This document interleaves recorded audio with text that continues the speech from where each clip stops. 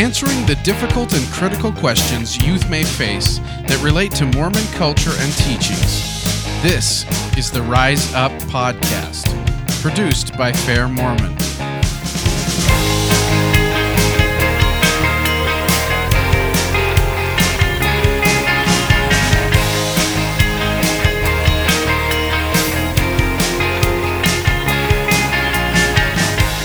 Chad Conrad is the author of a book entitled Doubt Your Doubts. After listening to this interview, if you're interested in picking up a copy, it's available at the Fair Mormon online bookstore.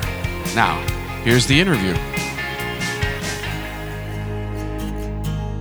Chad Conrad grew up in Manhattan Beach, California, and served a mission in Mexico City. He graduated with a bachelor's degree from Brigham Young University and a master's degree from Boston University, both in philosophy. Chad taught philosophy at Brigham Young University for 7 years and has taught full-time for LDS seminaries and institutes of religion for probably over 20 years now. He married Stacy, his wife, in the Manti Temple, and they're now being raised by 8 children in Orem, Utah.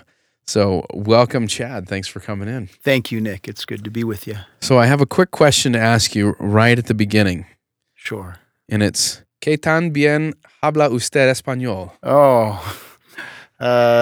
Se me hace falta mucha práctica, pero un poquito. Okay, so the question, of course, in English was, how well do you still speak, essentially, Spanish? What was your response? I need a lot of practice. You need a lot of practice. You know a little bit, right? That's right. Okay, and that's because you served a mission in Mexico City. I did. So I guess in some respects, I know my mission changed me a little bit and what I wanted to do for a living. How did your mission influence you to go into teaching? Well, I guess I was always a teacher at heart. Okay. But my mission helped me see that there are so many people that believe differently than I do, but that are still good people, that have good hearts, that are trying the best they can to make the most out of their lives to help other people. And what I was able to discover is that the gospel message really is for everyone, wherever they're coming from, whatever background they have, whatever their beliefs are, the gospel fits. And so being a missionary helped me see how the gospel really does unlock doors for everybody. And that's, I think, what got me excited about being a professional teacher. Yeah. So you're a teacher of seminaries and institutes, as we said, and you've taught at the university level for a number of years. And even with your writing, you're still a teacher. So I guess I wonder what's the difference between teaching and simply telling information? Oh, well, for centuries, for millennia, we had this idea of teaching as someone being a dispenser of knowledge, a dispenser of wisdom, where you just open up the fountains and you start pouring out knowledge and truth and other people lap it up. But the more I've taught, the more I've come to realize that that's not teaching. Teaching is helping to unlock doors that people have to walk through themselves. And so when you look at how the Savior taught, he was always gearing his message to the individuals, and it was always an unlocking of doors to invite others to walk through. In the end, we all have to chart our own course. We've got to figure things out for ourselves, but a teacher can step in and say, I've been down this path. Come, let me show you what I've discovered. Let me entice you to come follow it yourself.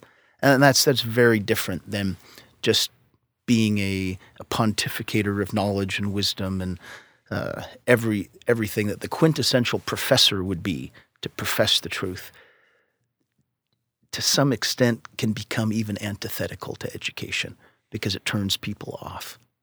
Yeah. Well, and one thing that's, as a teacher with students, you're there in person. You're able to have some feedback. You're able to gauge where they're at. Teaching through the written word is an entirely different endeavor. It is. So how do you approach that? I mean, you're a professional teacher, so you know the aspect of, or at least the trade, if you will, of teaching people in person. What's the difference? Well, yeah, and at best, I'm an amateur writer. So this is still Okay. an art that I'm trying to learn. But if you go all the way back to, say, the dialogues of Plato, Plato did this with Socrates as his character and many other characters, where you try to portray people searching for wisdom and light and understanding, and again, you're still trying to invite your reader to join in this conversation. You have to record it and set it in stone because it's going to be printed. But at the same time, you're inviting others to come in, to join in the search, to join in the discussion, to join in the dialogue. And that's very different than trying to answer people's questions, because you really can't ever answer people's questions. But you can entice them to ask more questions, and then invite them in and show them the beauty of discovery, that the journey that you're on, that others have gone on, and then invite them to continue that journey. And to do all of that without getting their feedback, that's really a challenge. It is, absolutely. Yeah. And so let's actually jump now to your first book, which is called Daily Discipleship. It interests me. I haven't had a chance to read it, so maybe you can give me a rundown of the origin of that book.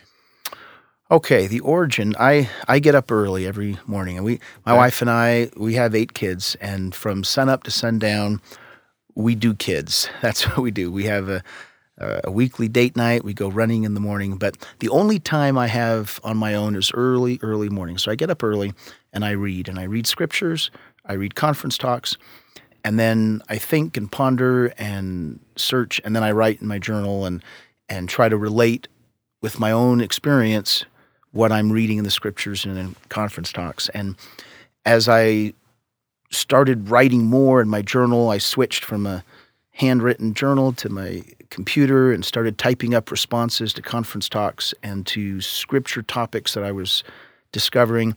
Then before long, they just sort of started transforming themselves into little mini chapters where I would take a scripture, a conference quote, and a personal experience and relate them together and just write them down, 1 or 2 pages, set it aside. And then I'd be studying the scriptures on another topic, and I would do the same thing. And before long, I began to see that there was a theme in what I was studying and put them all together, and it became a book. Yeah. And this idea that it's something that people that they're supposed to be involved in every day, right? It's an everyday religion, not a Sabbath-only one, right? Wasn't that a Brigham Young kind of quote relating to that? That's right. It's to be a Latter-day Saint is to have the gospel message infused in everything we do, in our work, in our play, in our families, in addition to our worship on Sundays. But our Sunday worship should just be enhancing everything else that we're doing. And the more that you can breathe the gospel in and breathe the words of the scriptures into what you do day after day, the more you see that the gospel it's everything. It's the eternity that spreads before us is all a part of what the gospel message is. Yeah. And that includes coaching my daughter's little peewee soccer team. Which can be its own challenge and patience and other virtues. Oh, yeah. But then challenge that brings out our better nature. Absolutely. Yeah. So now let's get on to your next book, Doubt Your Doubts. And this is, of course, the book that we're here to talk about more primarily. It's your latest. And it comes, at least the title comes from President Uchtdorf's talk, and it's called Doubt Your Doubts. And instead of, what's the original quote that prompted that, if you can remember it? Well, what President Uchtdorf says is, doubt your doubts before you doubt your faith. And it's a brilliant talk, but President Uchtdorf's point is not don't doubt, don't question, don't seek. That's not the point. The point is, of course we're going to have questions. Of course we're going to have concerns, things that interest us, that puzzle us. That's okay.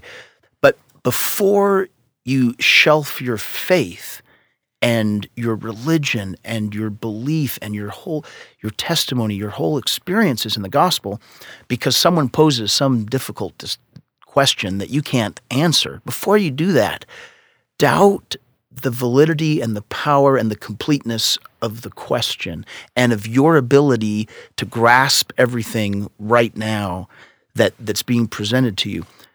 Shelf the question for a while. Go back to your faith, to your belief, to your experience, to your testimony, and then draw from that strength, and then, sure, go back and examine whatever the questions are. You're going to have them. But don't let just one difficult question or a few unanswered items in church history somehow topple your whole experience of receiving prayers and seeing miracles in your life. I think that's the gist of what President Uchtdorf was trying to get at. So the book is Doubt Your Doubts, Seeking Answers to Difficult Gospel Questions. It's not that we're not supposed to question. Of course we are.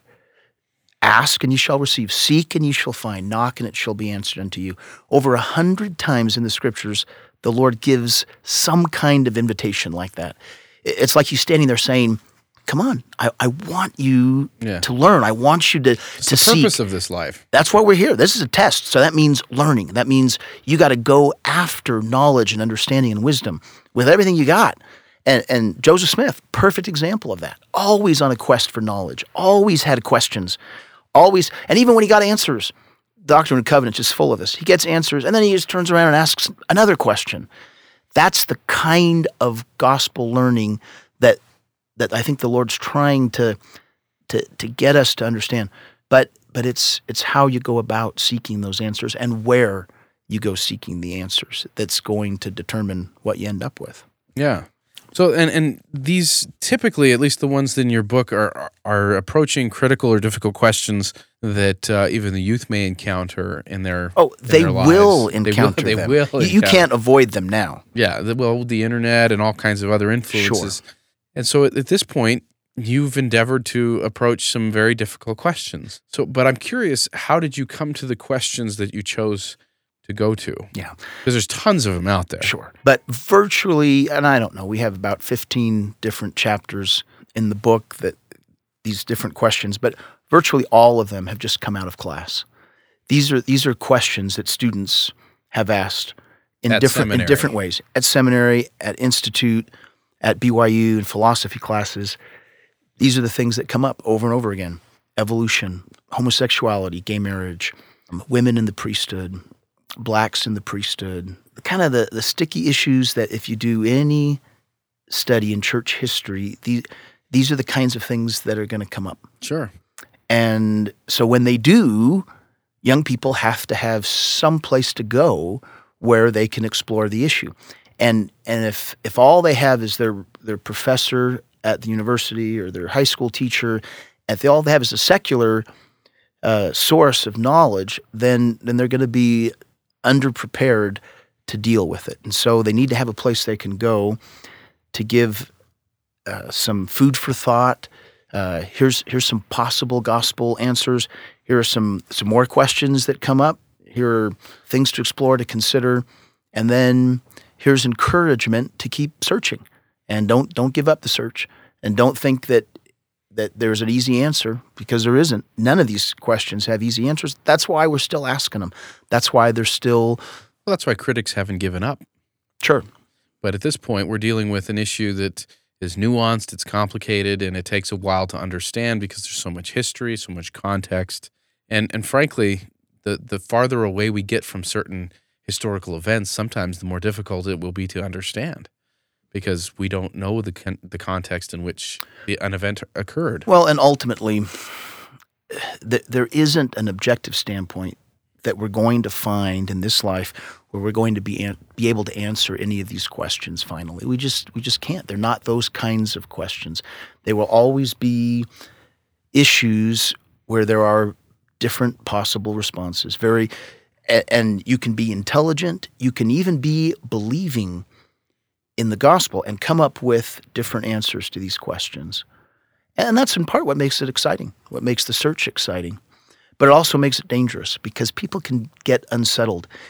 We're too often, I think, what we're used to and what we're comfortable with are the easy answers. We want to have the quick textbook reply, the Sunday school response for everything. Here's the answer. But the more you study, and the more you learn, the more you listen, the more you grow, the more you realize that the questions that matter most are the ones that there are no easy answers to. So as you were going through the book, though, I mean, you can't just raise a bunch of questions. You do have to offer some responses. There are always provisional answers and possibilities. And I don't know how successful I am. I guess we'll see. But that has been my attempt in the book, is to offer some possible explanations. Here's some ways of looking at these issues. A framework. Right. A framework. And more than anything, here are some ideas that I've had and that other people that I've gotten from General Conference, from the Scriptures, from friends, family. Here are some things that have excited me, have inspired me. But again, this doesn't end the question. This doesn't close anything. This is just an invitation for the reader to pick it up where I've left off and to continue the search. So is there one that stands out as like the most common one you get? Oh, well, right now, currently, it has to be gay marriage and issues of homosexuality. This is the hot button item in our society to a large extent right now, and in the church. Yeah. So it comes up a lot. In what context? And how do they frame that question typically? What does the church believe, or why does the church believe this? I think for young people in the church, here's the most difficult question to wrestle with. Let's say I'm a believer. I believe the gospel. I believe the prophet. I believe the Scriptures. I want an eternal family. I believe that's God's plan. But what business is it of me to tell anyone else what they can and can't do? Why can't we just say, live and let live? We'll let everybody do whatever they want, and we'll respect everybody's rights. And kind of a libertarian notion. Sure. I mean, and that really secularly, and it resonates with us because we believe in agency, and we believed in allowing all men the same privilege. Let them worship how, where, or what they may, and we don't want to force our beliefs on anyone. So why is the church so adamant that we need to stand up for traditional marriage in politics and school and government, and all these different places where we would tend to want to kind of just be a little more reserved and say, we'll just respect your views and we'll go ahead and believe what we want to believe. Yeah. So that's what comes up, and somehow. How do you answer that? Well, or how do you give at least an olive branch? Again, that's what it is. It's an olive branch, but. I think the Proclamation on Families, the Family Proclamation of the World, is just a brilliant document inspired by prophets, seers, and revelators as an ensign. And it's so carefully worded. We believe in traditional marriages. We believe that this is God's plan, not just for Latter-day Saints, but for all mankind, that society is about a man and a woman getting together and rearing, raising, nurturing children. That's what society is. And there are definite exceptions and difficult situations to make sense of. But the end of the proclamation is that it's not just that this is what we believe, but that we feel divinely charged to defend traditional marriage as the backbone of society, for all of society. And so now the difficulty is how to do that, respecting other people's right to have a difference of opinion, but how to stand up and defend traditional marriage even outside of the halls of our chapel. Yeah. And that's what we're commissioned to do, and that's what we're trying to do. And if we listen carefully, every General Conference, we're getting messages on how to do that. How to do that charitably and compassionately and respecting people's rights, but realizing that marriage is not simply a civil right. Marriage really is the backbone of society, of all of society. And what same-sex marriage does, to call it same-sex marriage and to defend someone's right, so-called, to a same-sex marriage, is not just allowing somebody their individual freedom to to choose what they want, but it really has a much broader impact on all of society. Yeah, it's hard for youth particularly, even adults, to see the impact of certain decisions and certain policies, and it's hard to think, how is this going to damage society? Right. Two people choosing to do what they wish to do. But we have prophets and apostles stating this isn't the first time in history that this has happened, that this type of argument we have thousands of years of history that we can look through to see what happened to the ancient Greeks, to the ancient Romans, and even now, currently, we can go to countries and look at the statistics and what happens to families and to children in countries that have legalized same-sex marriage. But now, again, we're going to have to wrestle with this because the handwriting's on the wall. Our own society in the United States, we seem to be headed in that direction, and who knows what will happen with Supreme Court decisions on this, but we could easily find ourselves all of a sudden overnight, as it were, in the minority. So now the question will be, how do we go about still defending our position when we're no longer in the majority and when it's no longer the law of the land? Yeah. Well, at this point, there's lots of other questions that you bring up in the book, and you offer various answers and opportunities for people to explore further their own answers, of course, seeking the Spirit and things like that to come to a better answer. And so with this book, it's kind of a starter, right? It's like a primer on these critical questions. Sure. And isn't meant to be the be-all, end-all of every question that they have. I'm not an expert on any of these issues, so it's basically an amateur, someone who is seeking answers, but mostly encouraging the journey. I think that's the intent. Thank you very much, Chad Conrad, for taking the time to write the book and for coming in and talking with us about it. Thank you, Nick. Thank you for listening to this episode of Rise Up. This has been a production of Fair Mormon. This and other podcasts are available at fairmormon.org. The opinions expressed in this podcast are not necessarily the views of Fair Mormon or the Church of Jesus Christ of Latter-day Saints. Please subscribe to our show in iTunes under the name Mormon Faircast.